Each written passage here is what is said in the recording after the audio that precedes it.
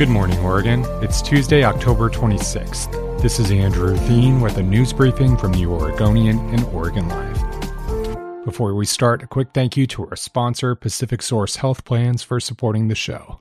Half of all shootings in Portland in the past 2 years happened east of 82nd Avenue, and most of the remaining shootings happened in specific pockets of inner north and northeast neighborhoods.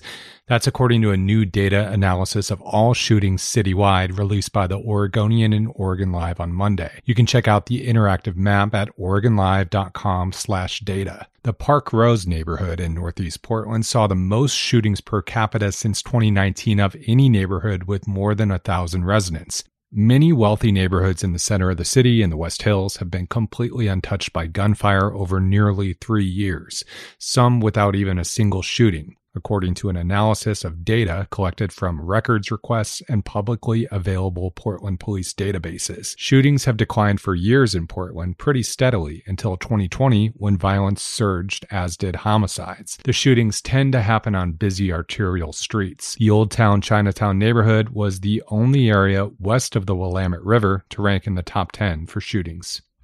A half-dozen women who competed on the University of Oregon's renowned track and field team said the program is damaging to young women and has a culture that promotes body shaming. That's according to 6 athletes who no longer wear the Ducks uniform. 5 left the program before graduating. The 6 all spoke to the Oregonian and Oregon Live on condition of anonymity, given the school's prominence in the sports world and its power internationally in drawing events to Hayward Field. The women all pointed to U of O track coach Robert Johnson's use of a DEXA machine, which provides remarkable data on bone density but also body fat percentage, as a key issue in the program. The women said they were routinely tested and punished with additional cross-training if their body fat percentage was higher than what coaches desired. One developed an eating disorder. Another hadn't had a menstrual period in a year and a half and was still told to drop weight. Johnson told the Oregonian and Oregon Live he feels sympathy and regret that some women felt they developed eating disorders. He urged people to come forward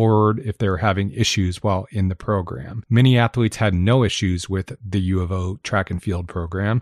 One former U of O coach said it's humiliating and detrimental to test female athletes on their body fat percentage, saying it's also not necessary to their athletic performance.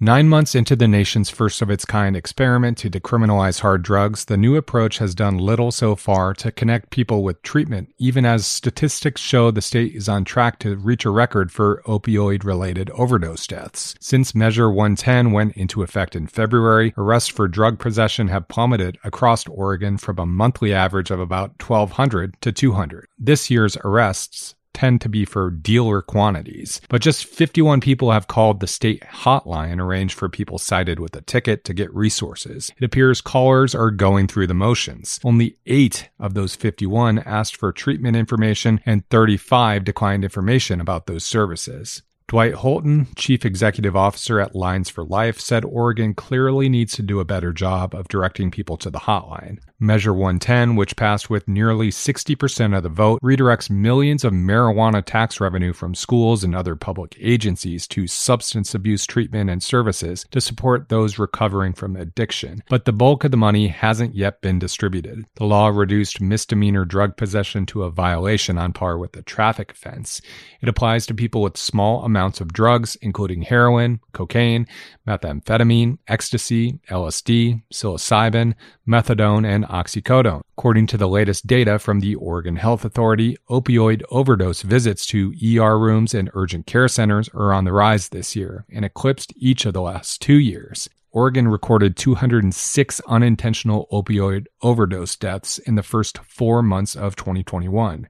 That compared to 462 overdoses for all of 2020 and 280 for all of 2019.